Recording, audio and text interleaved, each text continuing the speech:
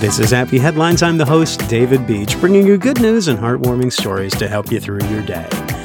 Even in bizarre days like these, here's today's story.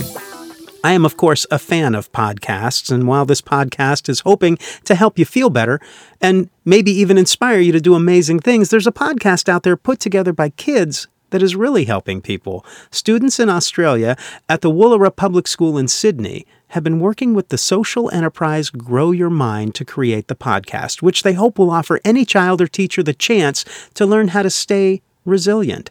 Nicole Malloy is the school's principal. She's been a teacher for 25 years, and she used to hear a lot, the kids need to be more resilient. We don't say that they need to be able to do this math problem. We explicitly teach them how to complete the math problem. So why shouldn't we be doing that with mental health? Why shouldn't we be giving them the building blocks for being more resilient or hopeful?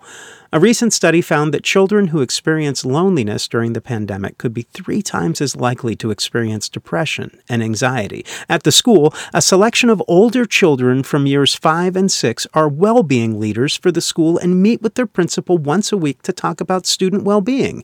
They're also responsible for choosing books on the subject, which they read to classes of younger children to teach them about mental health.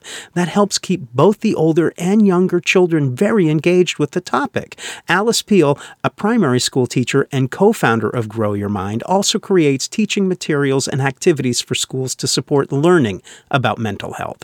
Peel launched Grow Your Mind after becoming quite obsessed with finding creative ways to teach children about well-being that didn't rely on a teacher being present. The idea behind the program was reclaiming the term mental health, Peel explains.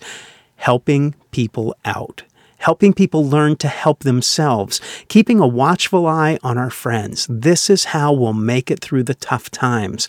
This podcast started up just before the pandemic started locking our lives down, but we'll always have issues. The world has always had problems. Thinking of taking care of each other will last much longer than this virus. Thank you.